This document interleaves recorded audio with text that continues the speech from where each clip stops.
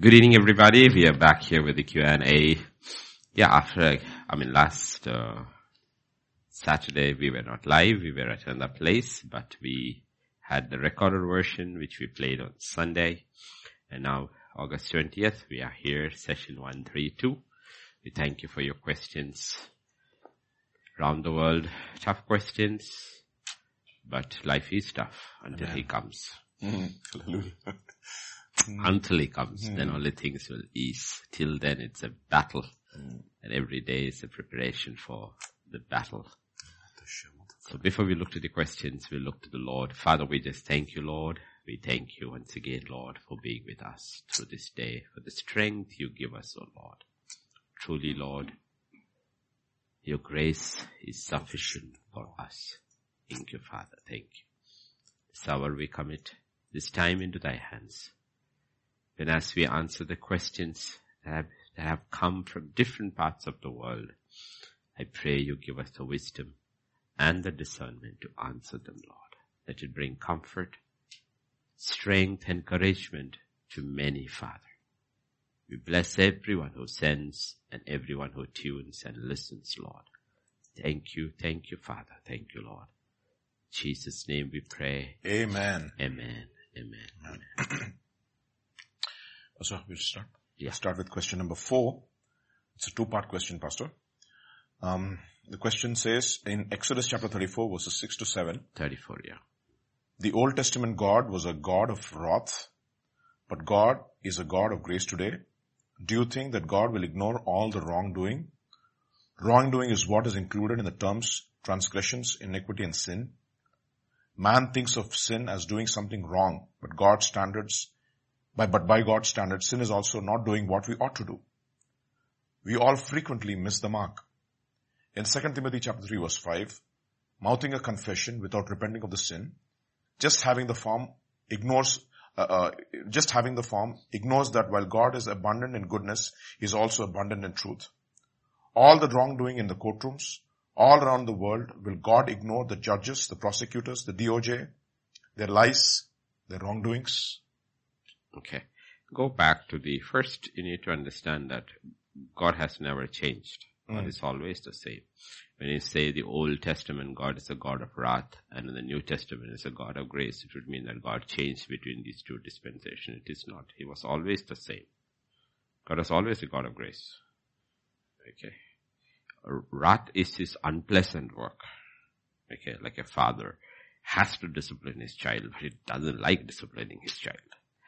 Okay, but he knows by compulsion he has to discipline the child when the child goes wayward or out of hand. Okay, so first there's a common impression that when you read the Old Testament that God is a God of wrath. He's not. He's a God of grace and He's a God of incredible patience. And you see that right from the beginning. Right from the beginning you will see that is that He doesn't come and destroy Adam and Eve. He doesn't. The Garden of Eden, the first thing He does is there is an atonement, there is a sacrifice, there is a covering, then He sends them out. He has to send them out. And the reason He has to send them out is that sin has always consequences. It's the consequences of their sin. He has to send them out. And if you look at it, why He sends them out also, He's taking them so that they do not have access to the tree of life, lest they eat from it and live forever in their sin and never can be redeemed. Then the problem is if man had eaten from the tree of life after having fallen, God would have to throw him into hell straight up that way, and he would live like that forever and ever. There would have been no redemption. Okay, but it's His kindness and His mercy He takes them out of the Garden of Eden. But again, you will see in chapter 4, it is one brother who kills the other brother. And if you look at it, He's still the God of grace. Okay, He doesn't come and execute Cain. Does He execute Cain? He waits 10 generations, okay, until iniquity has reached its fullness. While every thought, inclination has reached the peak, and what would we say is that mankind is beyond redemption. Okay, beyond redemption. And the Bible says Noah found grace in His sight. So He's still a God of grace. The only thing He's looking, see, though mercy is free and grace is free, somebody has to accept it. Okay, yes. Somebody has to accept it. Everything is two-way. Okay, here I will show mercy. I don't want your mercy. That's the entire Noah's generation. And the building of the ark is not a 1 year, 2 year project. It is stretched out to like almost 120 years right before their eyes. Okay, I don't think mankind has spread around the world. They're probably around that area where Noah lives. And for 120 years, this preaching of the gospel is going on in the form of Noah, one preacher, and the building of the ark. Get in. But nobody wants to get in. How do you call that a God of wrath? You call it a God of mercy. I mean, like a father waiting, he waits and waits and waits because the father also happens to be the judge and being righteous, and his righteousness finally will come to pass. He shuts the door. Okay. And after that is that everybody dies. Again, if you look at it, it's in his work of redemption. It's Abraham who finds grace in his sight. Okay. He's still working out his plan of salvation if you look it through it all. And the people are just going away from God. But even among the Gentiles, it doesn't matter who it is. If there was anybody who turned to God, God saved them. But it could be a prostitute called Rahab in a city that is destined to be destructive. Like we saw in the morning, Joshua 6:1, nobody could get in, nobody could get out. And Rahab's own testimony is that for 40 years we have lived in fear. We know your God is real. But the problem is not whether your God is real. We will not leave our gods. Yes. We will not leave our gods. That has been the major issue. So through it all, even the kings of Israel, it is they who turn away from God.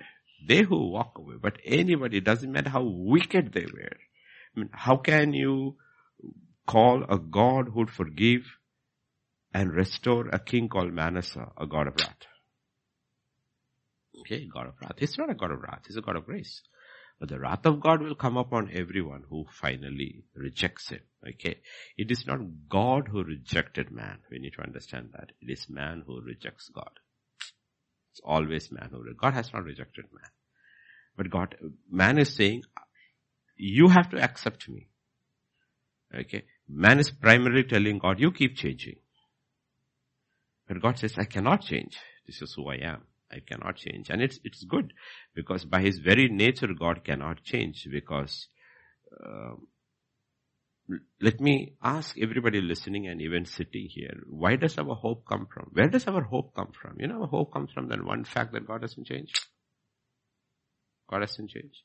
If God were to change, then everything in creation starts changing. Then what is the stability in our life? We don't know whether this night will continue for 6 days or 10 years. We don't know whether the sun will rise tomorrow.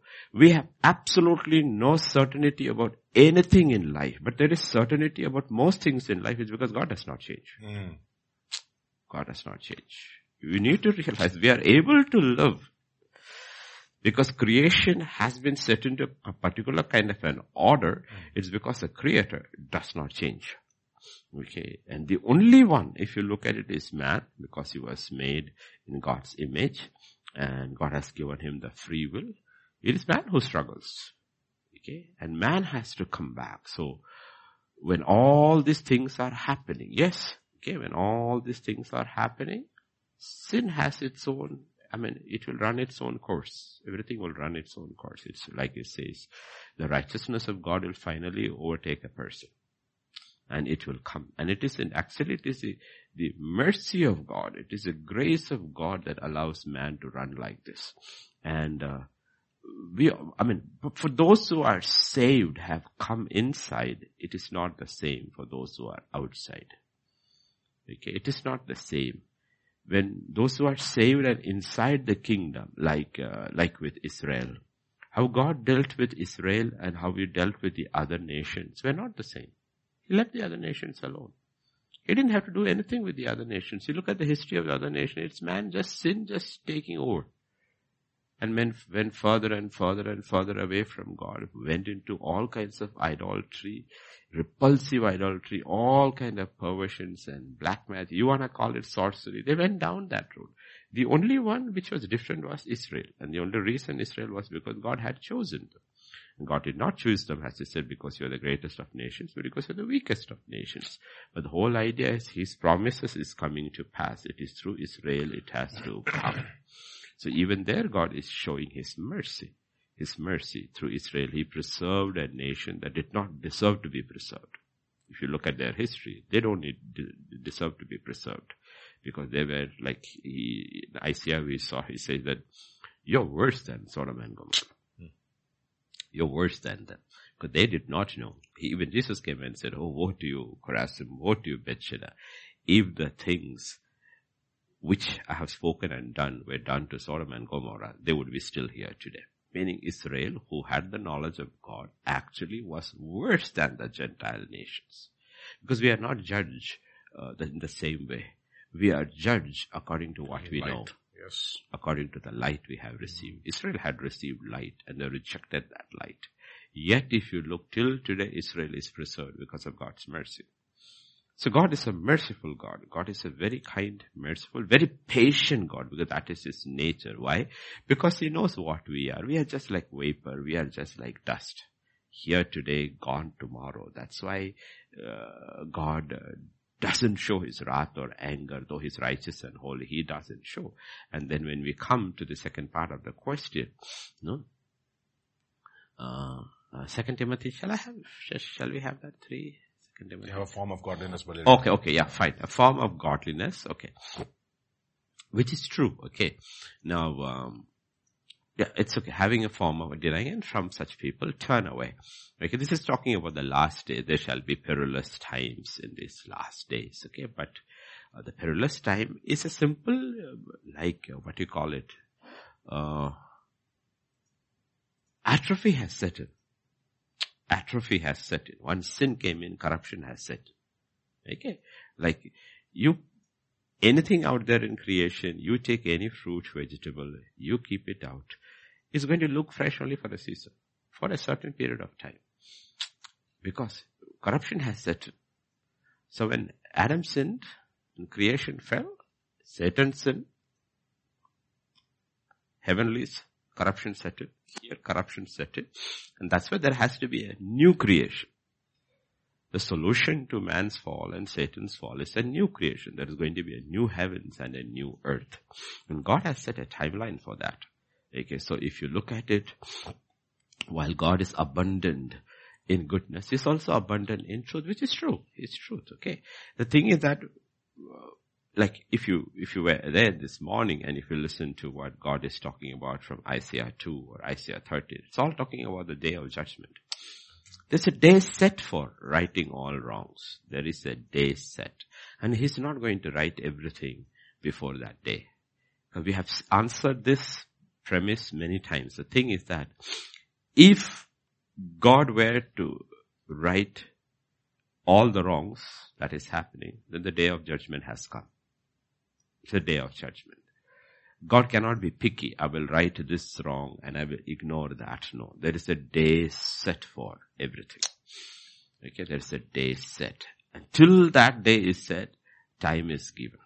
Time is given. But to His people, what God has promised, His promise is this: I will never leave you nor forsake you. That's a promise given to His people. That when you go through this, when you go through the waters, when you go through the fire, when you go through this corrupt generation, if you look at it, God was with Noah. Right? God was with Noah. God was with Abraham. God was with Isaac. God was with Jacob. God was with Joseph. And Joseph was in that whole generation, the ones who suffered most. But when that man, young man as he was, when that man chose to walk with God, and he faced an hostile environment, the Bible says God was with him. It didn't matter where Joseph was thrown in, God was with him. Or whether it was Daniel or Daniel's 3 friends. There is this promise of, I will be with you, and I will never leave you nor forsake you. That's what God is promising. He's not promising to right all the wrongs now. Some He may, some He will not. We do not know. We do not know. Okay, like, yesterday was Friday? Yeah, yesterday, Friday. If you turn me to Philippians chapter 2, verses 4 to 6. Okay, chapter 2, verses 4 to 6. Like we saw in the morning. No, 3. No, 1 second. 5 to 6 verse. No, Philippians 4, chapter 4. Yeah, 4. Chapter 4. Yeah. 4 and 6. 4 to 6. Okay. Yeah. Yeah, come to verse 6. Let your gentleness, okay? Be anxious for nothing. But in everything by prayer and supplication with thanksgiving, let your requests be made known to God. Yes, 7. Yeah.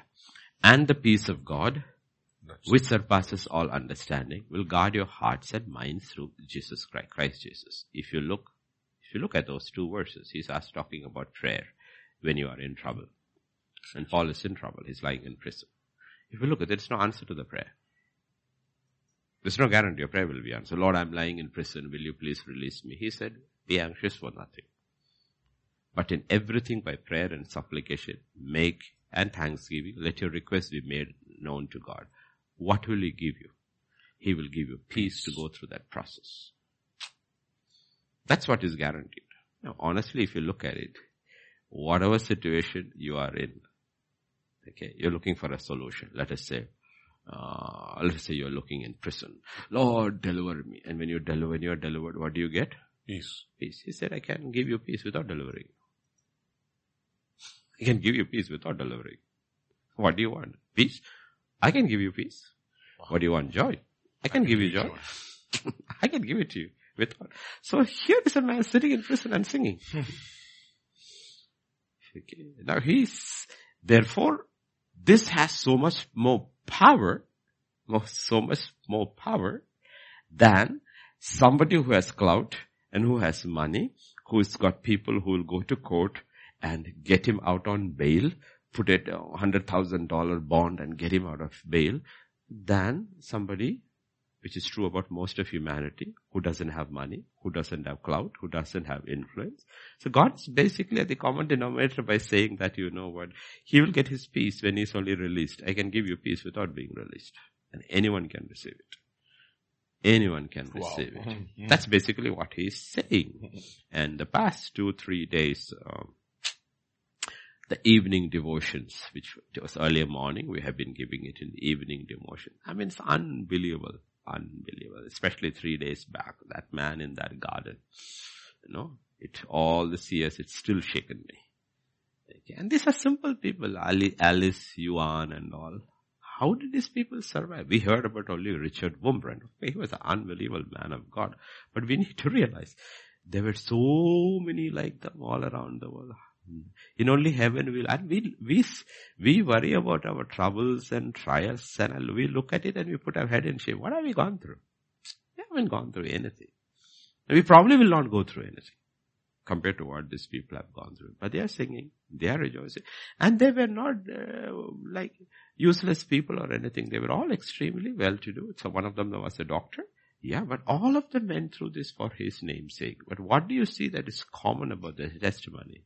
He never left them. He never left them. And in their unbelievably terrible situations, he gave them peace and he gave them joy. Okay, so God has never changed. He's still the same of God, the God who was with Noah, the God who was with Joseph, the God who was with Daniel. He's the same God who is with the prisoners, his children who are in jail, who are hiding in caves, who are running because they are being persecuted. He is the same. What he's promising is this. I will give you peace. We lose our peace, honestly, when we lose our peace, when we have a problem and we ourselves have a solution, and then when God does not meet us by the solution that we want, that's when we lose our peace. We don't know what his solution is. But we always have to believe his way is the best, because his will is good, pleasing, and perfect. Now, for some people, part of it they may enjoy on this side. For many, it will be only on that side. But as long, like I said, the key is this. If you look 2 Corinthians chapter 4 and verse 18, that is the key. So we look towards the things which is invisible. While we do not look at the things which are seen. See, this will only apply to those who do not look at things which are seen. If you look at the things that are seen, you'll be always depressed. If you are a child of God, true child of God. So there's nothing to be happy about in this world. What is there to be happy on the world? No country. If you are a true child of God, there is nothing to be excited about over here. While we do not look at the things which are seen, but at the things which are not seen. Okay? Even if you are a happy family, like a happy man, happy wife, with two happy little children, you're You don't want to look at what is seen, because you don't even know where your children are going, which world they are growing up in. You simply don't want to look at things that are seen. You want to look at things that are unseen and get their children into that kingdom. Every struggle of yours is basically trying to see they believe, they know God and walk with Him. Because if you're looking at things seen, there is no guarantee, because within days everything can change in any country. Wow. And your future can be just taken away. Just like that, be taken away. And there is no guarantee about things. That's why the Bible says the simple idea is we do not. That's a single. While we do not. But the thing is that if you look at the things which are seen, then you will be depressed. You will be oppressed. You will be looking at the things and all you see is injustice, violence, and people getting away with the evil that do. And there is nobody. Look all around the world. The wicked seems to be getting away with whatever they do. This seems to be. And you will be disheartened. But he says, don't look at that. That's what has been happening for 6,000 years of human history. He said, right when I sent them out of the garden, what happened is one brother killed the other brother. And he was even not even feeling guilty about it. He was more upset by the punishment I gave him than about killing his own brother. Right? My punishment is too much for me to, my iniquity is too much for me to bear, is his cry. Where is your brother? I am not my brother's keeper. And it's been going on like that, no? They are not bothered. They are not bothered, but he says, for the things which are seen are temporary. That is the whole thing. Do we believe the things that we see are temporary? Do we really believe that the things that we see are temporary, but the things which are not seen are eternal?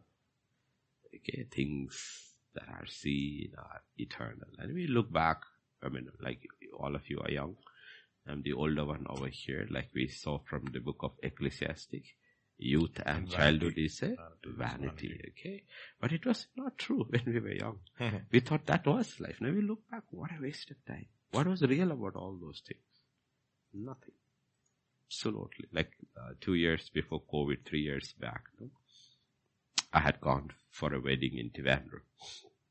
My classmate's son was getting married. I had gone for the wedding. I'd gone a day earlier. And I was staying at one end of Trivandrum. And I decided I will walk in the evening. See the city where I grew up in, where I studied. And I walked through the city. Everything had changed. There was nothing that was the same.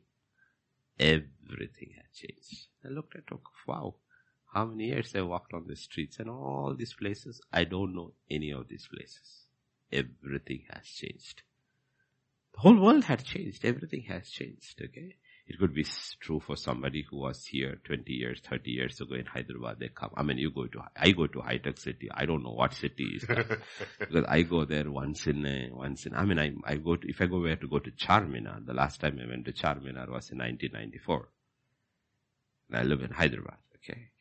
The thing is, okay? So the thing is that everything has changed. But you spend so much time and energy but it's all vanity. And that itself should be telling you that the world is passing away. The world is passing away. And a generation rises who doesn't even care or understand the previous generation. And that's what we call the generation gap. Okay, generation gap. I mean, if you were to sit beside our little children and listen to them talk, we realize we don't understand them, what they are talking. They live in a different world altogether. Our children are more protected. But if you were to listen to the children of the world, like one day Pastor Vijay was taking the kids on his field trip, and they were talking in the back. The kind of stuff they were talking about, their conversation is so different. What were they talking about that day? PUBG and all kind of things. Little boys sitting and talking about. I still do not know what PUBG is. I know pub and I know the G who goes there, but I don't know what PUBG is. Okay, but what I'm saying is, it is just passing away. It is not just passing away. And we have the young ones, like Daniel and Joseph and all, who realized this very, very early, are very wise ones. Who realize they have lived. See, the best teacher is somebody else's experience. Amen. Yes, yes. The best teacher is not. Second best teacher is your own experience. Okay. Second best teacher is your own And the experience. best is you don't even learn from it. Okay. Yeah, you don't learn. But the best teacher is somebody else's experience, so you don't have to go that route. So people like Joseph, Daniel were very, very wise when they were young. They looked at it, they looked at the temporal, they looked at the eternal, and they made eternal choices. They made eternal choices, okay? When you make an eternal choice, a choice that is correct according to eternity, things that are not seen, which is according to God, the unchangeable, unshakable thing. There was this question asked, everything that can be shaken will be shaken, because we are receiving a kingdom that cannot be shaken. So the question is, what are the unshakable things? Okay. So if you look at Joseph and Daniel, they focused on the unshakable things. Therefore, if especially Daniel or Joseph, you look at it, okay? If you look at their lives, the whole world around them is changing. Yes. Especially Daniel. Kings are coming, things are all changing. But they remain stable in the midst of all this change. You know why?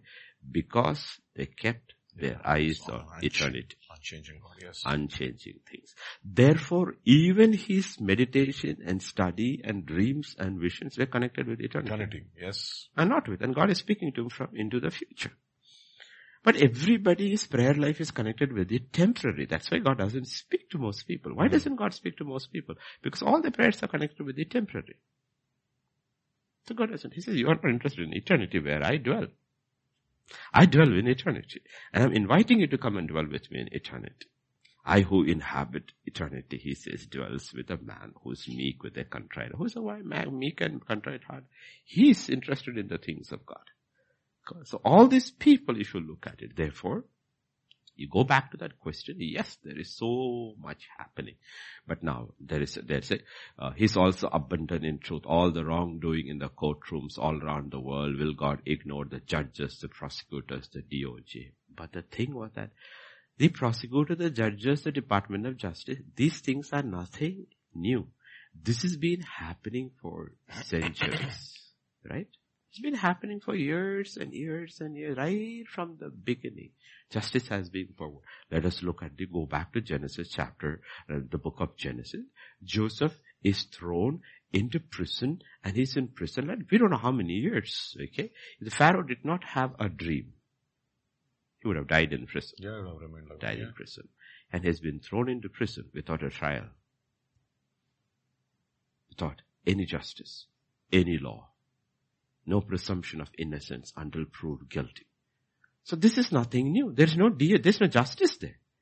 Okay? This concept about justice, law and justice, primarily came one through the Mosaic law, and then when Christ came in. When we are all talking about justice today and law and order, okay? Every government can say whatever they want, but it is when Christ came in that justice came in. World systems and Christianity came in, law and order started being affected. But let us say before the British came in, before the British came in, we were around 600 princelings. Small states, kings ruling. What justice was there? What justice was there? There was no justice. There was no justice for the common man. The king is sitting somewhere far away. He does not even know what is happening in the villages. The village, there is a chieftain, and he rules. He rules. People had no this thing about justice at all.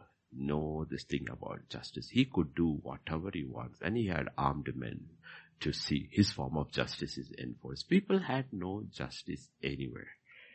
It is Christianity that actually started bringing a system of law and order and justice.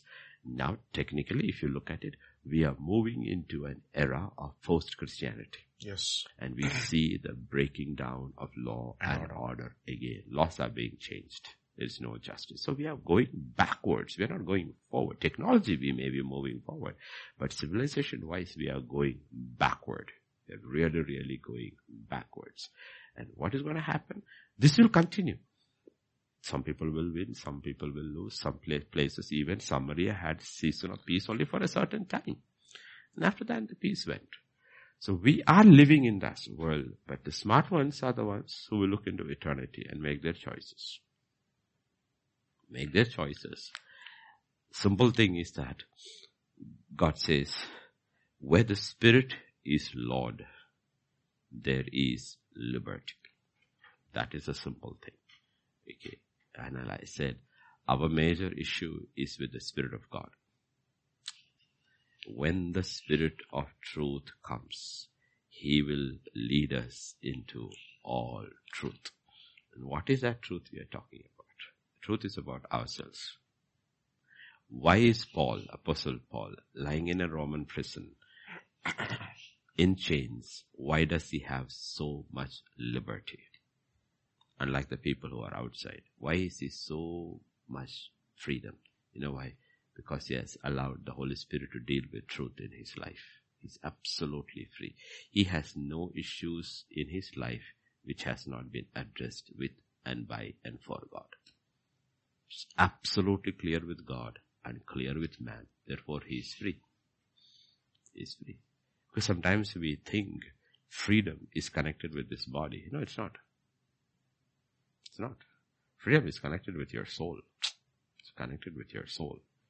Okay.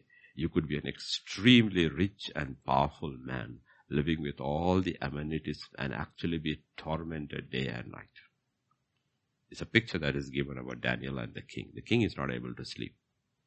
He couldn't eat, he couldn't have music because he knows he's guilty. He knows he, without thinking, made an edit, put his seal on it. It cannot be taken back. And because he's got a good conscience, he sent an innocent man to die into the lion's den. He is absolutely tormented. He is not able to sleep. But the man who's gone down has peace with God and peace with man, and he's happy. So the question is, who is free? Who is free? Is the king free or Daniel free? Daniel is free. That is real freedom. We haven't really experienced. Everybody thinks they are free. They are not free. You do not know what freedom is until you have the liberty in your spirit. You do not know what freedom is. Because when you are young and when you have all this strength and emotions and all, you connect freedom with things. But only when you start growing older, you will realize. Because if things were free, that is what brought you freedom. Then when you are much, much older, that same thing should give you freedom. But it doesn't give you freedom. Even when you are young, does it give you freedom? The thing which you got yesterday and you were so excited, 1 week later, does that bring you joy? Why doesn't it bring you joy? Because liberty is not connected with things. It's not connected with it. This simple principle even young people can understand. You look at the smallest one who came to us today was Rihan. He's just a 2-year-old. He's 2 years old? Yeah. He's just 2-year-old little one, right? Ask him, does he play with the toys which he played when he was 1 year old? No. He doesn't play. He's not interested in it at all. Why? Because those are not real. Those are real. We are living in this entire world is a figment of our imagination. This is not real. Because if this were real, the same things that gave us so much joy when we are 1 year old should be giving us joy now. It does not give us joy. Yesterday's things don't give us joy. It doesn't give us joy. But there is something that will give you joy. Whatever that will give you joy through it all, it is eternal. It is eternal. That's why the Bible says, in His presence, there is fullness. There is fullness of joy. Okay. That does not change. So God says, if you really want to experience reality, it is in eternity. Hook on to God. That is real. Heaven and earth will pass away. World and its desires pass away. You hook on to eternity, He says you will realize it is real. And you will realize whether you are a young man who loves the Lord at 50, you are the same man who is loving the Lord at 50 or loving the same God at 80, your joy is still the same. It only increases. It doesn't change. It increases. It gets better in quality because you have hooked on to something that is eternal. You look, I will tell you honestly, I grew up with music. Okay? I grew up with music. But the problem is not Christian music. I did not even know what Christian music was. I grew up with movie songs, Hindi movie songs, okay? But the problem with Hindi movie songs was the songs kept on changing. Yeah, it kept on changing. So you have to keep on changing with the songs. Okay. Then I got saved. When I got saved, the first song I learned was, "Oh, what a wonderful, wonderful day." This was in the year 1983. Okay, now let me tell you. The joy of that song has not changed in 2022. Bah, kya baat. Hasn't changed. Okay, hasn't changed in 2022. Why? Because it's not the song. Those songs are connected with eternity. Yes. There's something about the lyrics about that song which is eternal. Okay. Now, of course, the old songs are there.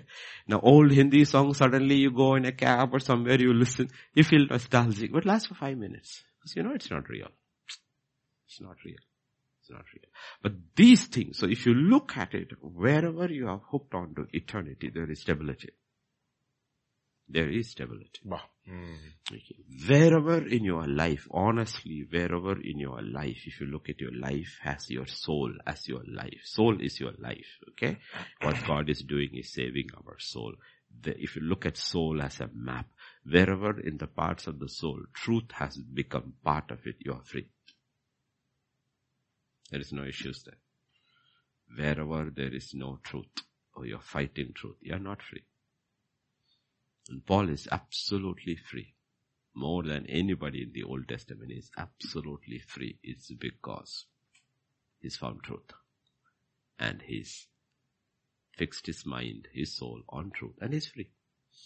And like one of the most powerful letters, a personal letter of a man going through trials and testing is the letter of Philippians. You read that and you will understand. This man has found some. If you don't know the background, if you don't read carefully, except for these chains, then you realize, okay, lying in prison and writing this letter. And then you hear the daily readings you get every evening. You let them realize, this is not an isolated experience. This has been the experience of saints right from the beginning. God never changed. And they clung to that God and the life became stable. So don't look at all these things. All the wrongdoing that has been taking place in the courtrooms, like I said, in the case of Joseph, there was no court. It's a perversion of justice. There is no trial. And he's thrown into a dungeon, lying in fetters. And he's absolutely innocent. Not only he's innocent. Okay, there's something which is called innocent. He's not just innocent. He's righteous. There is innocent and there is righteousness. Let us say there is Roshan and Richie. Okay, over here. There is a crime taking place and Roshan wasn't there at all. The police catch him, he goes to court and they find that he was not. So he's innocent. Richie was there and he actually did everything to stop and prevent the crime. So he's not only innocent, he's righteous. Okay? Roshan is innocent. Richie is righteous. Joseph was righteous. He tried to prevent everything that was happening over there. And he really appealed, saying, this is what is right. This is what is wrong. He shouldn't be doing this. He was not innocent. He was more than that. He was righteous. And such a man was thrown into prison. Why? These are all people, like I said in the morning, these are all people who represent Christ. On the cross is the most innocent man ever. He was tempted at all points and he never sinned. He never sinned. And from the cross, his words is, Father, forgive them, for they do not know what they are doing. Okay, so you see this picture. Joseph is a very forgiving person. He never pulls a Potiphar. He never has a trial for Mrs. Potiphar. He never throws his brothers into prison. It is the Spirit of Christ operating through it all these people. And therefore, you know what? They were not tormented. If he had been sitting in prison thinking about revenge, he would have been a tormented man.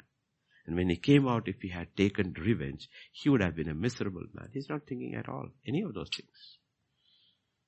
He's not thinking about it. So that's how we have to look at all these things are happening.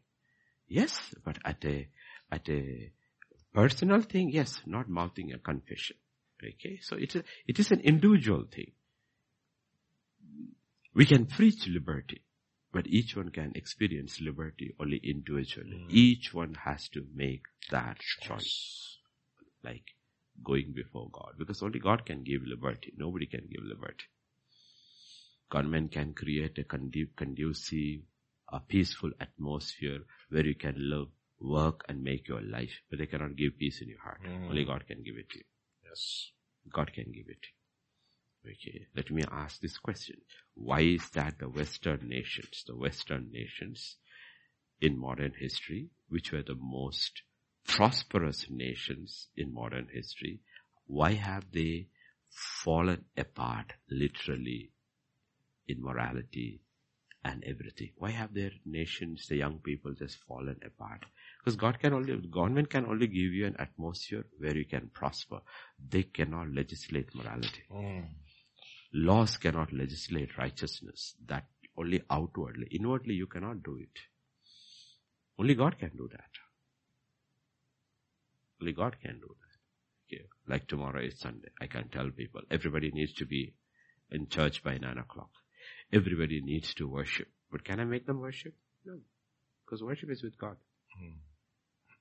They may come at 9 o'clock. They may lift up their hands. But nobody may worship. Because each one ultimately worships alone with God. Because to worship God, you have to worship in spirit and in truth. And if truth is missing, the spirit is missing, then there is just singing. And some people may not even sing because they don't like the songs, or they don't feel like singing those songs because the songs are true, but I am a lie. I don't want to sing that songs. I don't want to lift my hands because I don't feel like lifting my hands. So worship doesn't take place. And it's got nothing to do with the worship team. It's got nothing to do with the worship leader. It's got nothing to do with the songs. It's got to do with you. It's got to do with you. So though we sing as a congregation, we only worship individually. We only worship individually. We cannot worship as a congregation. We worship. And even as a congregation, when we worship, each one's worship is different. It is different according to the truth each one has experienced. Because worship that is living before God is intimately connected with the Spirit and with truth. That is ultimately what life is. God is seeking. Bible says, so worship us. Okay, so each one is encountering truth because our lives are different and the struggles are different. They are not the same. That's the long answer to the first question, Pastor Vijay. Pastor, there's another follow-up question on this. This is I think this question was from Middle East. Yeah. From question number 1. We are talking about Philippians chapter 4 where Paul is talking about, we just quoted that, be anxious for nothing, etc. And also Isaiah chapter 26 verse 3 which says he will give him perfect peace whose mind is stayed on him. In all things God is our refuge, our strength. He knows the end from the beginning. We have the power to fight the enemy. We know better. Do you believe it is hidden anger that shows up and we react in violence and revenge and frustration? I get frustrated. I get so upset with myself and I react like a Pharisee. Please pray for all of us as a church that we will keep fighting the enemy. Do you think it is hidden anger, frustration that shows up? And we react in violence and revenge and frustration. See, that the whole thing is, again, the whole thing is that depending upon who you are, what is your place in society. Okay. We have to be very, very, very, very balanced in this. Okay. People don't understand. We have to be very balanced in this. A child throwing tantrum and a father disciplining are not the same. Okay. When the father disciplining, the child may think, why are you angry? Aren't you losing your anger? But he's given a position and office to enforce a set of laws. If he doesn't do that, he will be accountable before God. The child is thinking that if I get my way, that is liberty. Okay. So you have to see there are people who have been put in positions by God. And when they see injustice taking place, they have to take action. If they do not take action, then it is a perversion of justice. Okay, perversion of justice. And that's where we need to realize. But when you are doing it, if you look at when Jesus went into the temple, Jesus went into the temple. Technically, he's just going as an itinerant preacher. He's just a rabbi. People don't know who he is. That's why they questioned, under whose authority are you doing all these things? He goes into the temple and he sees his father's house has become a business place. He makes a rope. He drives it all out. No. Now, if he doesn't do that, there is something wrong. Because unlike others, he knows his father. He knows what his father's house should be. He knows what the temple should be. Okay. Now, if he goes in silently and comes out silently, the problem is not with what is happening over there. The problem is with his reaction. Okay. Problem is with his reaction. He has not reacted rightly. Okay. Now, he doesn't do it every time. He does it the first time and the last time. He does it. So he's telling us something. He's teaching. So that's what the Bible says. Okay. Yes, we have to do all this. So ultimately, if you look at it, you get mad with the injustice in the society, right? There is an injustice in this society at every level. One, poverty is a curse.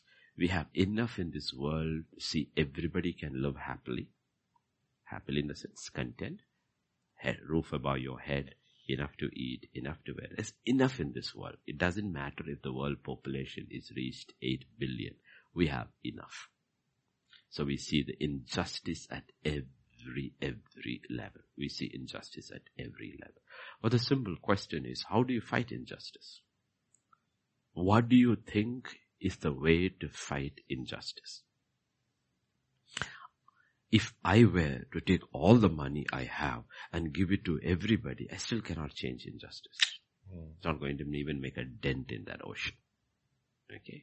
But there is one way I can. The Bible says, the gospel of this kingdom shall be preached to all nations, and the end shall come. When the end comes, what begins? Justice begins.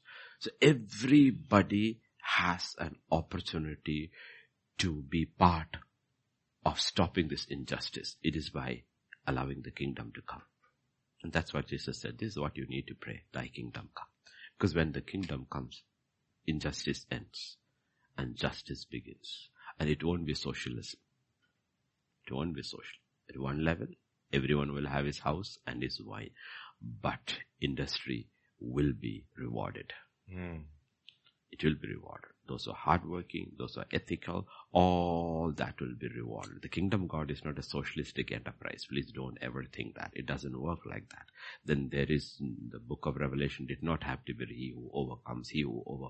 Why does all this have to be promised? Because there is an incentive. Incentive is those who do these things. And there's a lot of effort in doing these things. You will receive your rewards, and the rewards will be eternal. So even in Christ's millennial kingdom, industry, integrity, hard work, righteousness, faith, all these things is going to be rewarded. But a climate of justice is first provided. There will be absolute justice. There will be no sin. Absolute peace. Absolute righteousness. Absolute holiness. That atmosphere will. So that's what every religion has this concept of Ram Rajya, as Hindus will say. Because they have, in their stories, they talk about Ram coming back and Ram ruling. But the simple question is Ram's rule, did it change? No, it actually didn't change much. Why should Ram's rule be better than Bharat's rules? If you know your Hindu mythology. Why should Ram's rule be? Because when I look at it, Bharat seems to be an unbelievably righteous man. His mother played this thing with the king and got the throne for her son, and the eldest son has to go for Vanavas for 14 years. But when the son hears it, he says, I will not take the throne, that belongs to my brother. But the brother will go. He says, you know what, leave your sandals behind. He puts his brother's sandals on the throne and he says, I will rule on your behalf. I am not worthy to sit in that throne, that's yours. So he couldn't have. A man like that cannot be a bad ruler. So Ram Rajya is not going to be better than Bharat Rajya. I have never heard anybody talking about Bharat, because the problem is, even to read scriptures, Hindu scriptures and other scriptures, to understand righteousness, you need to understand the righteousness of God first to appreciate righteousness. Appreciate righteousness. You need to understand righteousness. You need to understand God's righteousness. Okay? And for me, in Ramayana, one of the most righteous persons is not Ram, it's Bharat. Extremely righteous man. But you hardly hear about him. You never hear about him. But he's an extremely righteous man. Okay, extremely righteous man. Okay, so we need to look at these concepts. So every religion has this concept. But the thing is that what they are talking about and what is the reality that's coming, they cannot know the reality unless we know the righteousness of the living God. And that is what is coming. The question is, if we are happy only with this world, how are we going to be happy in that world? Because that world will be completely different from this world. Completely different from this world. Okay, many Christians will feel like fish out of water in the kingdom of God. Okay, they are not going to be happy. Because if your normal lifestyle is, thank God it is Friday. Okay, you know, that's the usual slogan.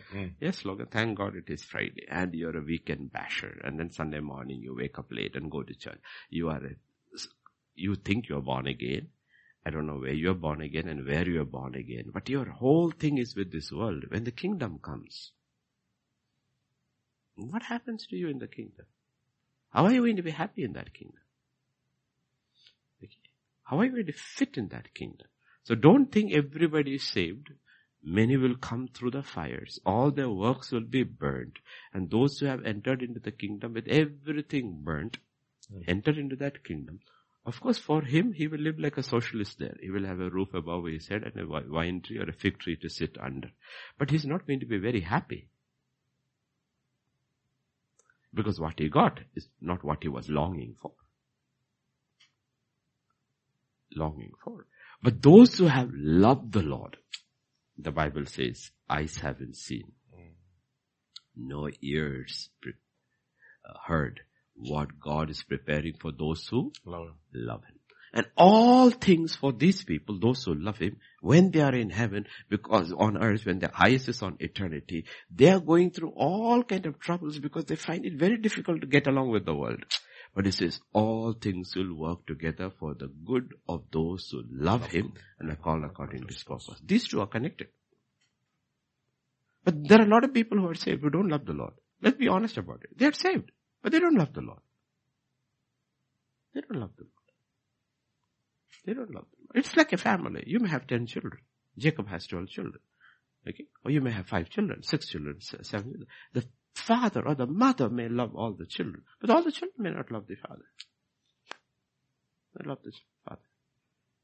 May not. Okay? So the children, when they come home, the reaction is not the same. The father or the mother may be so excited to see the children. The child is, okay, I'm going on vacation. And he's just waiting for the vacation to finish to go. And the problem is with the father or with the child. The problem is with the child. Okay? God loves everybody. But everybody saved does not love God. And they do not love God the same way. They do not love God the same way. So all these promises, which are yes and amen in Christ Jesus, effectively works in those people now and in the kingdom to come are for those who really love God. And the love of God changes everything. So Jesus, even when he's talking to his disciples, he says, if you love me, you keep my commandments. He says, why is he saying, if you love me, keep my commandments? He's saying that if you love me, you will keep my commandments and you will find my commandments are not burdensome. Yeah. Burdensome. Which is true. It is honestly true. Sometimes we find service very difficult. It's because we don't love us. Like people don't like going to their office because nobody loves their office. And God knows that. That is why God says, whatever you do, do it as unto the Lord. Do it as unto the Lord. That's what I said. These are practical things. God has to be real. When you go to your workplace, you have to go with God. And you have to work there for God. You have to ask God, Lord, I'm going for you. You are with me. You are my employer. I want to be a witness. Help me to be a witness consistently. And you may feel this day I could not witness. No, you were a witness. You're consistently a witness of Christ by working for him for 10 days, 15 days. After that, somebody will ask you, what makes you different? Hallelujah. You didn't realize from the day when you thought nothing happened, you were still a witness. Man. You're still a witness. People are miserable because they're working for others or working for self. God says you will never be happy. You work for me, you will always be happy. So it did not matter whether Joseph was in part as a slave or as a prisoner. The Bible says God was with him. Why was God with him? Because he was working for God. God was his employer. This is the reality. If you go back to Philippians chapter 4, okay, read from that verse. 4 onwards. 4 to 7. Yeah, that verse that is given over there. Go to verse. Rejoice in the Lord always. Again I say rejoice. Let your gentleness be known to all men. Why? Look at that. Why? The Lord is at hand. Kya baat hai? Let your gentleness be. The Lord is at hand. That's what he's talking about. Okay. Now, we may not feel gentle because we don't see the Lord is at hand. Lord is at hand. But he sees the Lord is at hand. And therefore he says, let your gentleness be evident. Okay. I mean, I'll give you examples which you will understand. Okay. If you have 2 children or 3 children, if you stand outside the door, you will always see the elder bullying the younger one. Yet, you call them and say, come sit here and play. The elder doesn't bully the younger one because the father is at hand. Suddenly the tone changes and he will say, hi Andrew, why don't you play like this? And you will realize what changed? Father's presence. Father's presence. And he's saying God is always present. Let your gentleness be known. You don't have to be angry. You don't have to be mad. You don't have to be an activist. God will work all things out.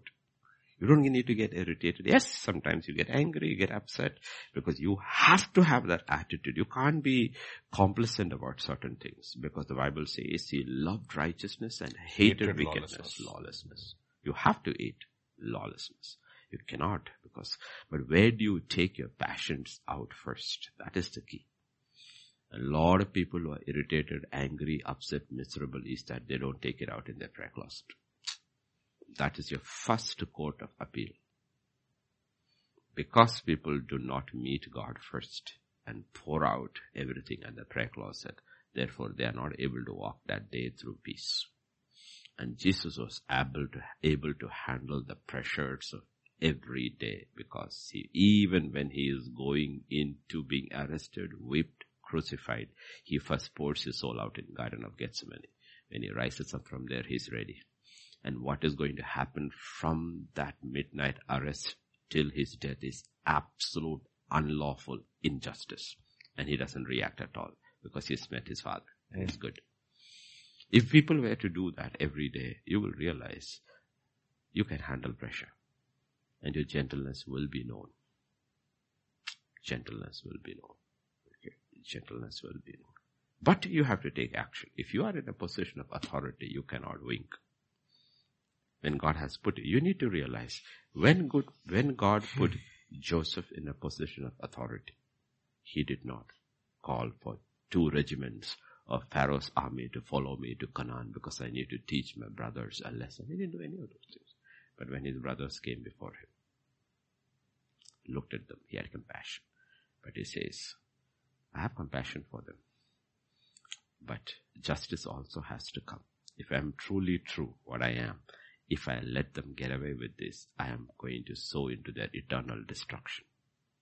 The whole purpose of law, of justice is redemption, not punishment.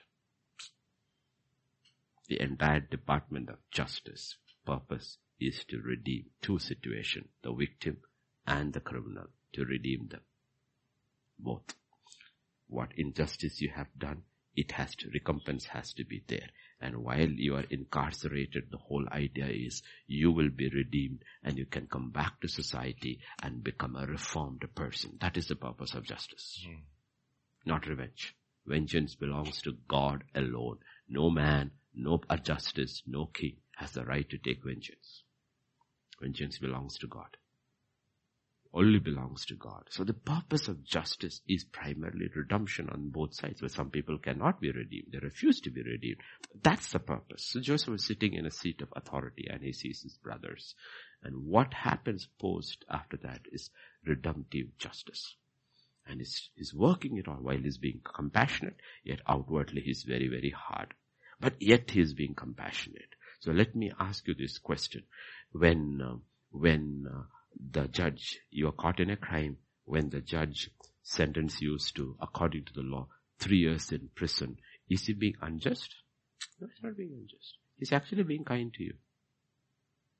I'm putting you there so that you don't harm yourself and others anymore.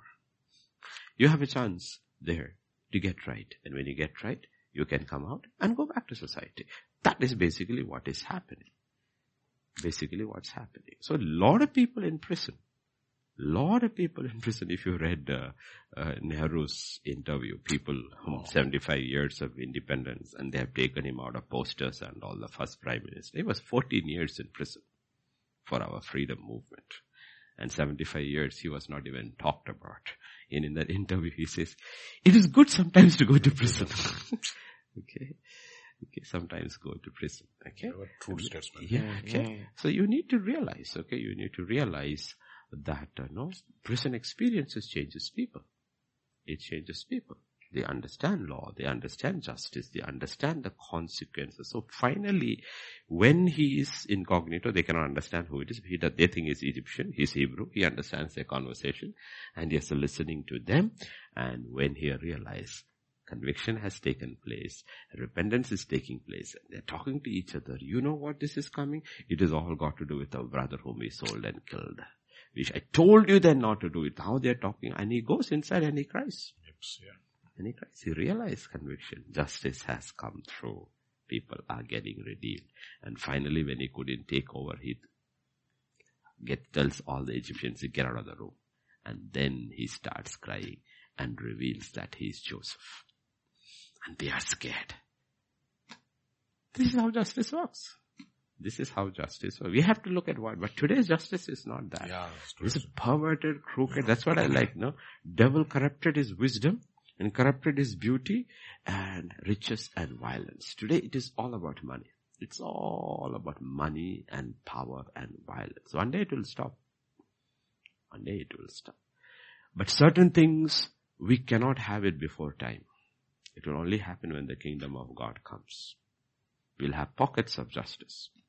But we are not going to have universal justice. It's not going to happen. It is not going to happen. That will happen when Christ comes. When Christ comes, justice will roll. The knowledge of God will fill the earth. It doesn't matter whether you are a believer or an unbeliever in that time. He will rule with a scepter of iron. You can think sin, cannot practice sin. Can think sin, cannot practice it. Nobody will practice it. It will be a sinless dispensation. Are there sinners? Yes. Unredeemed people are there. And after 1,000 years, when Satan is released, he still will gather everyone. It will take place. So what does it mean? You can rule under the best, glorious dispensation. The problem is within man, not outside. We'll say, if the environment was different, I would be different. God says, I will show you, you will not be different. I can change the entire environment. Rivers will flow in the wilderness. Desert will blow. Every man will have more than enough. There will be no fighting. All the swords will be made into plowshare. The boy and the lamb will walk together. The lion and the boy, with the viper and the boy. Everything is peaceful. Yet when Satan is released, they will all turn against God. So where was the problem? The problem was not outside. The problem was inside. Problem was inside. So God says, you're always looking for social. You're all socialists and communists and feminists and all humanists and all. He said, that's all junk. The problem is, it's with your heart. There's only one solution. The solution is a new birth.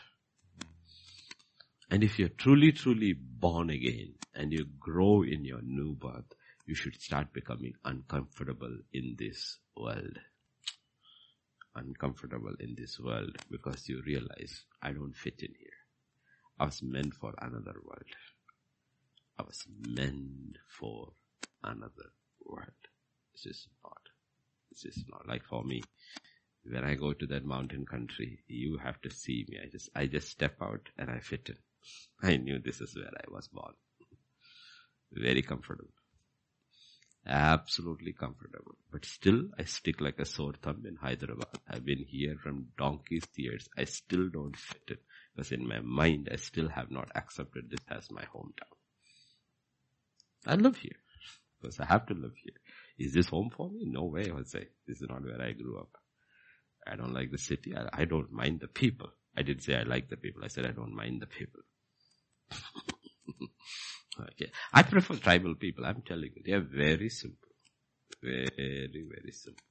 Very simple people. That's why my Nepali meeting is different from the English meeting. I'm very easy to talk to them. They have no guile in their hearts. No guile. They're very simple people. Life is very simple, not complicated. Very, very simple, not complicated. Of course, now things have changed, but even then it has not changed like our cities. Very simple people. Life it's not complicated. City is very complicated. You have to teach them for 7 days, 3 hours, and still they won't change. Because mind is so stuck in that city life. You go into the rural areas, it's not so difficult. Very simple. Very, very simple. Okay. So we need to realize we were not born again for this world. We were born again for some other world. And you cannot be comfortable here. And if you're comfortable here, there's something wrong with you. And that's our problem. Our problem is that we are not fighting for the kingdom of heaven to come down onto earth. We are fighting for this world. We have a misery and our unhappiness is all got to do because our desires for this world is not being fulfilled. It is not a genuine miserable. Other people were fighting, thy kingdom come, thy will, and their cry was, Maranatha, come Lord Jesus. I'm telling you, in our church with all these people, how many people do you think are there whose cry is, Lord Jesus, come? How many people are there who actually really say, Lord Jesus, would you please come? So are we born again? Yes. Are we happy? No. Why were these people happy in prison? Because their cry was, the Lord is at hand. Maranatha, come Lord Jesus. And if that is not your desire, he is let you be accursed. That's what Paul says in the church to Corinth. Let you be accursed. You have to live that way. When you live that way, you have a reason to live here. You have a purpose. You know what I'm fighting for? I'm fighting for the gospel. I'm fighting for the kingdom. I'm fighting for people. My future is secure. I know where I'm going. What I'm trying to see is to see as many as I can get to go with me. But in the world, people don't live like that. It's me, mine, myself. God says you'll be miserable. Kingdom people don't live like that. Kingdom people are thinking about how many can I take across. My entire life is this. I was blind. I can see. I was lost. I was found. Now I need to get the others, as many as possible, to take with me. And that's what Joseph is thinking. And that's what Joseph is prepared. What were you prepared? All for one, to save my father's household. Second, to feed a world during famine. That's what God prepared me for. Take care of others. Therefore he becomes the firstborn, though he is the 11th, because that was the anointing of the firstborn, so that he would take care of the younger ones. So he is in the line of Jesus. Why? Because Jesus is the firstborn of all creation. Okay, all who are in Christ Jesus, if they truly want to be free, they need to be the firstborn. If you are in Christ Jesus, you are the firstborn. Why? Because he is the firstborn. You can be a positionally firstborn like Reuben and throw your strength away, or you can be a functionally firstborn like Joseph and redeem the others, and you will be free. That's why the Bible says it's more blessed to give than to receive. It's blessed to serve than to be served. It's a fundamental kingdom principles. Once you start believing it first you have to believe and then start practicing it, you will realize liberty is there. And you have to be upset with the injustice in the world. You have to be upset. Otherwise, you don't hate wickedness. You cannot be happy with it. You have to be more and more upset when you see what is happening around the world. You have to be upset. In India, what is happening over there, even like yesterday, today, what's happening in Delhi and all that. You look at it and say, where is country going? One ruling dispensation seems to be such a righteous people. All the opposition people are crooks. So raid all the opposition leaders. Where is this country going? Where is this country going? What is the future of this country? You should be upset. But what are we going to do? Go onto the streets and spread slogans? No. We have access to something bigger than the Supreme Court. We have access to God. That's where we pour out and say, Lord, what is the answer? Change of dispensation? No.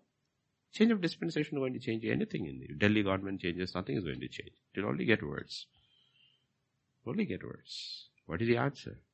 Thy kingdom come. Thy kingdom come. That is the answer. But the problem is, do you want his kingdom to come? Anjali, do you want his kingdom to come?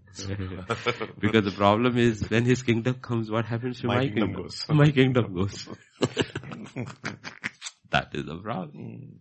My kingdom goes where his kingdom comes. But his kingdom is righteousness.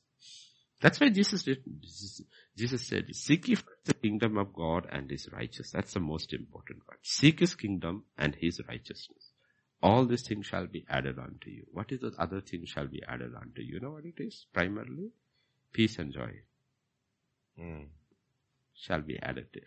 You cannot have peace and joy without righteousness. It is not possible.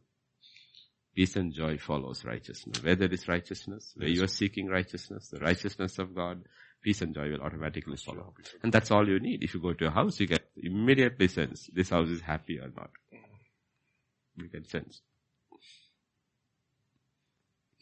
You can see a house when you go there. There is peace and there is joy. You know why? Because they are rightly related. That is what righteousness is. What is righteousness? We are rightly related to each. The husband is rightly related to the wife. The wife is rightly related to the husband. Husband and wife is rightly related to God. And the children are rightly related to the parents. And you know what? There is peace and joy because there is righteousness.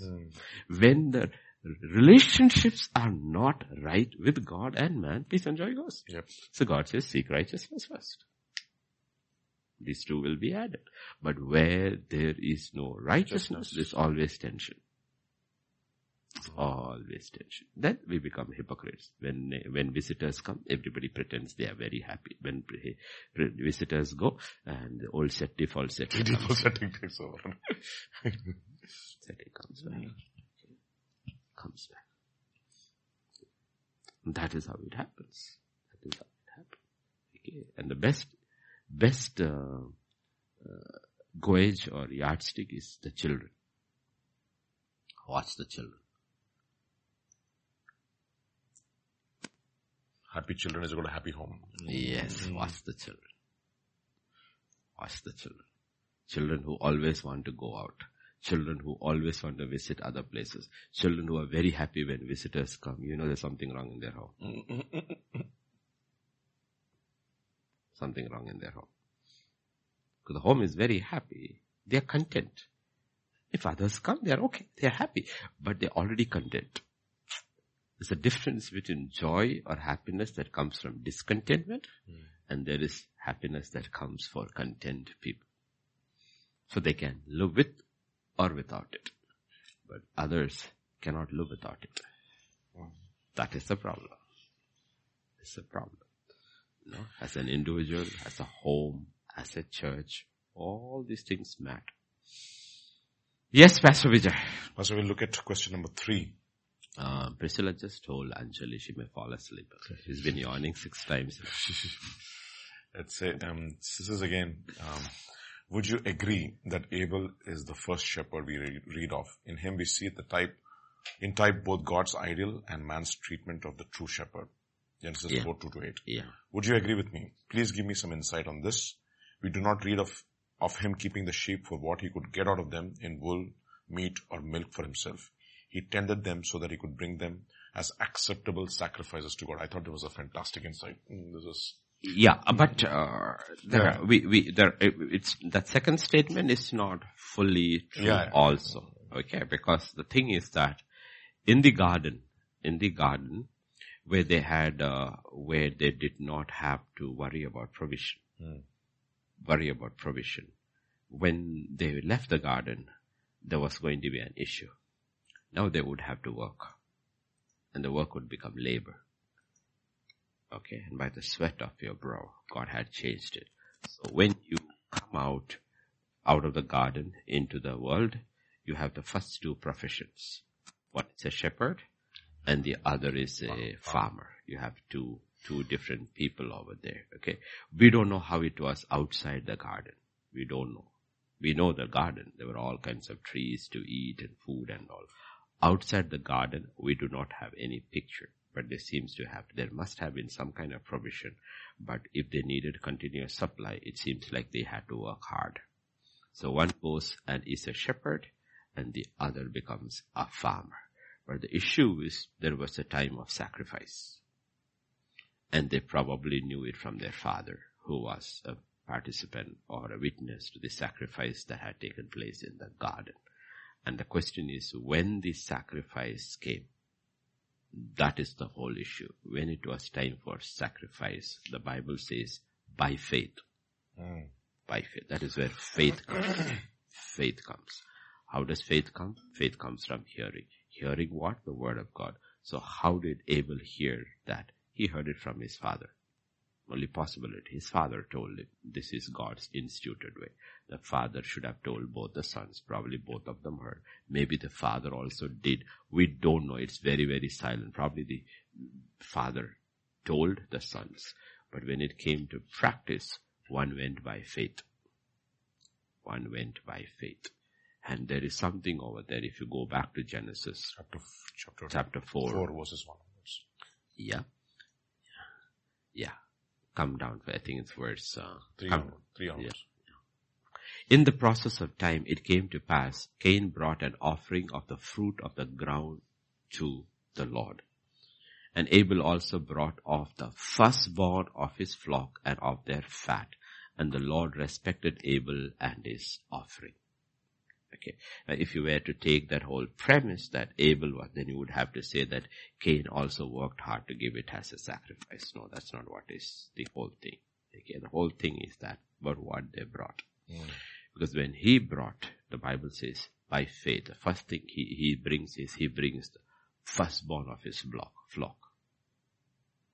He brings the firstborn. Now he has a flock. And in that flock, he goes, searches, and he knows this is the firstling, the firstborn. That is what he brings. Second, he brings their fat. That means he offers a blood sacrifice, and he brings the fat. So there is a revelation for him over there. Okay, there is, and he went by that. He didn't go because Genesis chapter 4:3 is religion by works. Genesis chapter 4:4 is faith and its works. And religion is never accepted because Cain is coming by his labor. Abel is not coming by his labor. It's not coming by his labor. If he had to come by his labor, then he should have brought a sheep which he had raised up from childhood. The hard labor had taken care of a heifer. No, that's not what he's bringing. He's bringing a small firstborn. So he's not bringing his labor there. He's coming by faith. Okay, and like as we have taught this before, the thing is that when God demanded, he demanded the firstborn. Because by faith, I can only give the firstborn. I cannot give the secondborn by faith. Because when you are giving your firstborn, you don't know whether you will have a second one. There's no guarantee you will have a second one, whether it is your own child or whether it is a lamb. The sheep gives birth and you say, I'm giving this to God. But what is the guarantee you will have a second one? There's no guarantee. So by faith, you can only give to God, put God first by giving the firstborn. If you give the secondborn, then you have kept the firstborn for you. If you have the second one and give the firstborn, anyway it does not matter because I have the second one. So that is the principle of giving first. And that's what he does. And second, he comes through the blood. There's no other way. Comes through the blood. There is no way because blood has been given for man's atonement. So he comes through the blood. He comes through the blood. Okay, so if you look at all that, that is where, of course, he is the first shepherd and the shepherd is killed. The shepherd is killed. His brother kills. So there is a typology of Christ over there. But that's why if you go to Hebrews chapter 11, And verse 3, you will see verse 4, verse 4, yeah. verse 4, come. By faith, Abel offered to God a more excellent sacrifice than Cain. It does not mean Cain's sacrifice was bad, because in Sunday school, catechism and all, they'll teach Abel brought rotten fruits, and Abel is not true. He brought the best of his hard work. But it was not acceptable. It's not acceptable. Because you cannot come to God. A fallen man cannot come to God by his works. Because your righteousness is like filthy rags. You know why? Because you are shaped in iniquity. And the iniquity is pride. And Cain is coming in his pride. I worked hard in spite of your curse. I broke this ground. I have worked hard. And here I am bringing you the best of my hard work. It is pride. And God will not accept pride. That's why the Bible says he looked at Cain, and he looked at his fruit, and he didn't accept. But when he looked into Abel, what he saw was meekness. Meekness. It doesn't come on the basis, it comes by what God has said, because only the humble can go by what God says. He comes as an obedience. So by faith, Abel offered to God a more excellent sacrifice, through which he obtained a witness that he was righteous. What is a righteousness? It's a righteousness that comes by faith and faith alone. And it's not a righteousness that comes by works. It's righteous. And God, testifying of his gifts, and through it he being dead, still speaks. So God says, he was killed, but he still speaks. Why? Because Abel opened the way for all the others. I've taught this. If Abel is not there, Enoch cannot walk with God. Yeah. Because for Enoch to walk with God, first he needs to approach God. But Abel is the one who showed us how to approach God. If Abel is not there, Noah cannot work for God. Because for Noah to work with God, first he needs to walk with God. But before he can walk with God, he needs to know how to approach God. Who taught? Abel taught. So till today, Abel speaks to us. Because he teaches us how to approach God. Enoch teaches us how to walk with God. Noah teaches us how to work for God. And Abraham teaches us how to live for God. These are the first 4 patriarchs over there. This is how they speak to us. Each one is teaching us. Their life is a lesson. Okay? But it is true. Abel is the first one, is a shepherd. And the shepherd dies. The shepherd dies. Okay, shepherd dies. And he is a type of Christ, the shepherd who will die. Okay, whose brother will kill him. Okay, and Christ was killed by his brothers, his own people. Yes. Pastor, I think the follow-up question was fantastic. It's this question number 2. It says, after Abel comes Enoch. So Enoch is singled out as one who pleased God in his generation. God gave this testimony of him. He was not looking to please men, but to please God only. Enoch was translated without seeing death. A blessed reward for his faithful walk with God, bringing pleasure to God's heart. Do you think the people looked for him? Just wondering why they did not look for him, the people around. Well, it is not written they looked for him.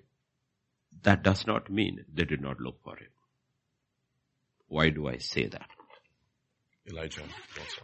Elijah, when he was taken. Yes. When Elijah was taken, Elisha. there is a 2 Kings. Yes, 2 Kings chapter 2. Okay, 2 Kings chapter 2 Yeah. and verse 15. Verse 15 onwards. Now when the sons of the prophets who were from Jericho saw him, they said, the spirit of Elijah rests on Elijah. And they came and to meet him and bowed to the ground before him. And verse 16. Then they said to him, look now, there are 50 strong men with your servants. Please let them go and search for your master, lest perhaps the Spirit of the Lord has taken him up and cast him upon some mountain or into some valley. And he said, you shall not send anyone. Okay, yeah, come down. Next verse. But when they urged him till he was ashamed, he said, okay, send them. Therefore they sent 50 men, and they searched for 3 days but did not find him. And when they came back to him, for he had stayed in Jericho, he said to them, did I not say to you, do not go? So when Elijah was taken, okay, if you look at over here, we do not know what the sons of prophet actually saw, what they saw. But they knew he was going to be taken. Because remember, they all had a revelation he was going to be taken. But how he was taken, I don't think they saw. But they knew he was taken. Okay. How he was taken, only Elisha knew. Only Elisha saw. They did not see. But he was taken, they knew. The difference between Elisha and them is Elisha knows how he was taken and he knows he's not coming back. He knows he has not been dropped by the Spirit of God on some mountain or valley or anything. We know that the Spirit of God does it as with Philip and with Ezekiel and all that. This is gone. This is gone. He's gone. Okay? But so in the same way, when Enoch was taken, we do not know. We do not know. There are so many things which the Bible is very, very silent about. Okay. Like Jesus used to tell his disciples, I'm going home and I will come back. I'm going to Jerusalem. This is what will happen to you. The fact that they don't understand is a different thing. So maybe, Enoch kept saying to his family, I'll be going. The time for my departure is getting close. But the thing is that Enoch himself may not have known how he's going. May not have been. Okay, second time around, we know. First time around, we never know. There's always this first time, we are never sure what is going to happen. So in Enoch's case, we do not know whether they looked for him. Okay, we do not know whether they looked for him. But whether he prepared his family for it, it's just silent. It simply says God was pleased with him and that he was no more. He was taken up alive. But it also tells us something, that there is only one way man can prepare for rapture. It is by continuously walking with God. Enoch was seventh from Adam. Seventh from Adam. And second, you can continuously walk with God only if the other world is what is real for you. What is coming is eternal for you than what is happening.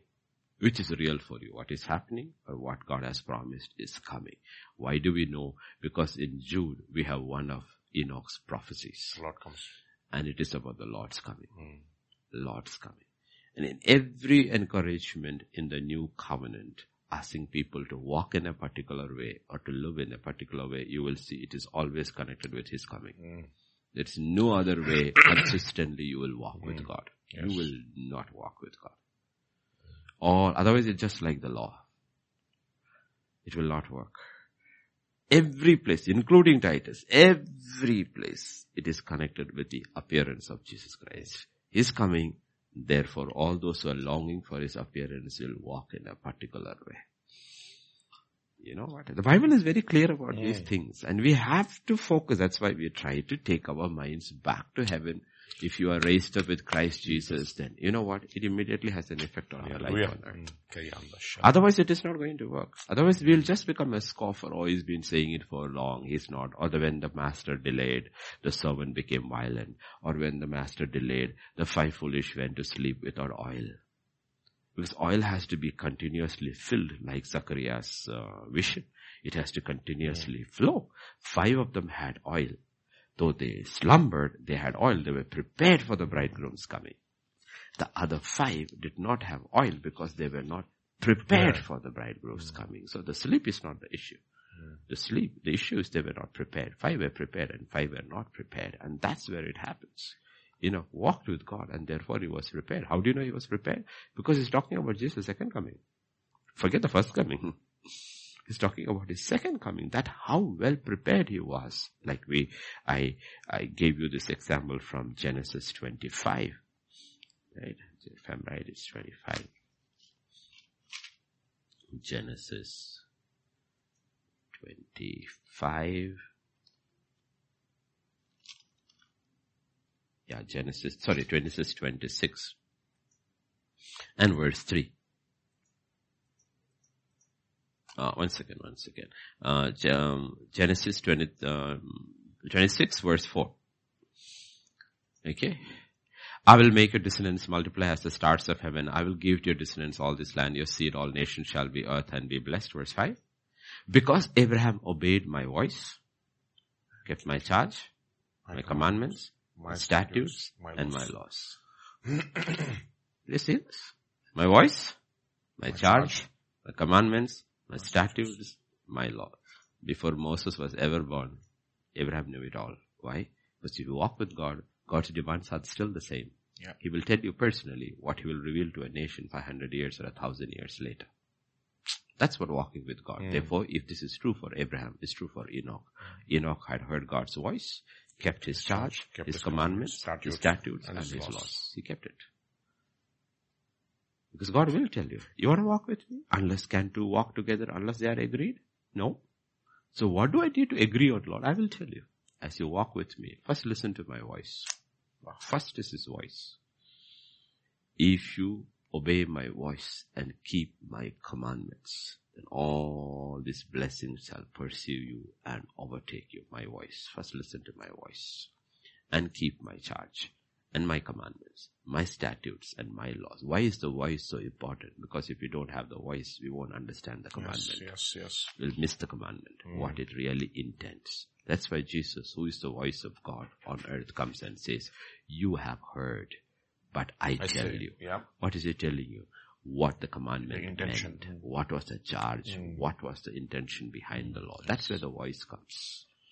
If we don't have the voice, we'll go by the letter. And the letter always kills. Kills who? Kills you.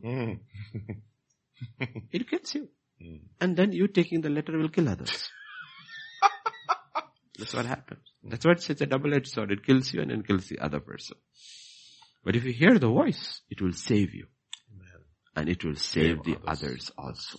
That's where the voice comes. And that's what the Holy Spirit is. The Holy Spirit, when he comes, he is the voice of God. He teaches us.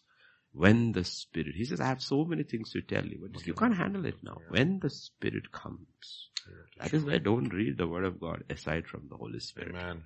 It will not work. It will not work aside from the Holy Spirit. He is the teacher. Individually, personally, from the pulpit, we can only give general teaching, but application is different. With the 5 people sitting here, application is completely different. All your life is different. Your thoughts are different. Your situation is different. Everything is different. And to take the same truth and apply it in your life, only the Holy Spirit can do. That's where the voice comes. Thank you, Lord. It is not the same. It is not the same. Even for the two of us, though we are pastors, it is not the same. It will be different for me. The truth will be the same. Application won't be the same. Application won't be the same. Yes, Pastor Vijay? You're done, Pastor. We'll end for today. Yes, it's... Happy Priscilla.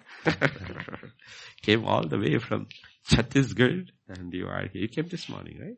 Yeah, you came this morning. So here we are and we shall call it a die. Okay. That's an Australian die. We shall call it a die. And Pastor Vijay will close in prayer. Father in heaven, we just want to thank you, Lord, for this day. We thank you, Father, for the morning, and we want to thank you, Father, for even this evening's Q&A. We just want to thank you that you are a faithful God. Lord, we just want to thank you for all the questions that have come and the answers that we have heard. Yes, Lord, we want to hear your voice. We want to keep your charge, your statutes, your commandments, and your laws. And we want to prepare ourselves continuously for your coming, because your coming is imminent, O Lord. It is appointed for man to die once, and it is the judgment. And Lord, I pray, Lord Jesus, even as we heard this evening, O Lord, that we will approach you like Abel. We will walk with you like Enoch, and we will work and prepare ourselves for judgment like Noah, Lord. To that, and I pray that you would bless us, O Lord, even through these answers, O Lord Jesus, that you would, Father, make all these answers relevant to every situation that we might be going through. And Lord, that you would continuously prepare us for your coming, O Lord. Thank you, Father, once again, O Lord, that you love us, and therefore you speak to us, and therefore you admonish us, and therefore you correct us and you chastise us. Because, O Lord, you want us to be partakers of your holiness, O Lord. And I pray, Father, that, Lord, we will all receive these teachings into our hearts, O Lord, and walk with you. Thank you once again for this day. And if even as we, Lord, end this day and Lord, we rest tonight, I pray, Father, that you would grant us a good night's rest, O Lord. And we pray, Father, for all those who are not well in the body of Christ. Once again, O Lord, we rebuke the spirit of infirmity in the name of Jesus. We speak your healing into the body of Christ, O Lord. And I pray, Father, that, Lord, if you tarry to come and if you give us yet another day in the land of the living, I pray, Lord, we will all be found in the house of the Lord, on time, ready, prepared to worship you and to receive from you. We just want to thank you. We praise you. We give you glory. For in Jesus' mighty name we pray. Amen. Amen.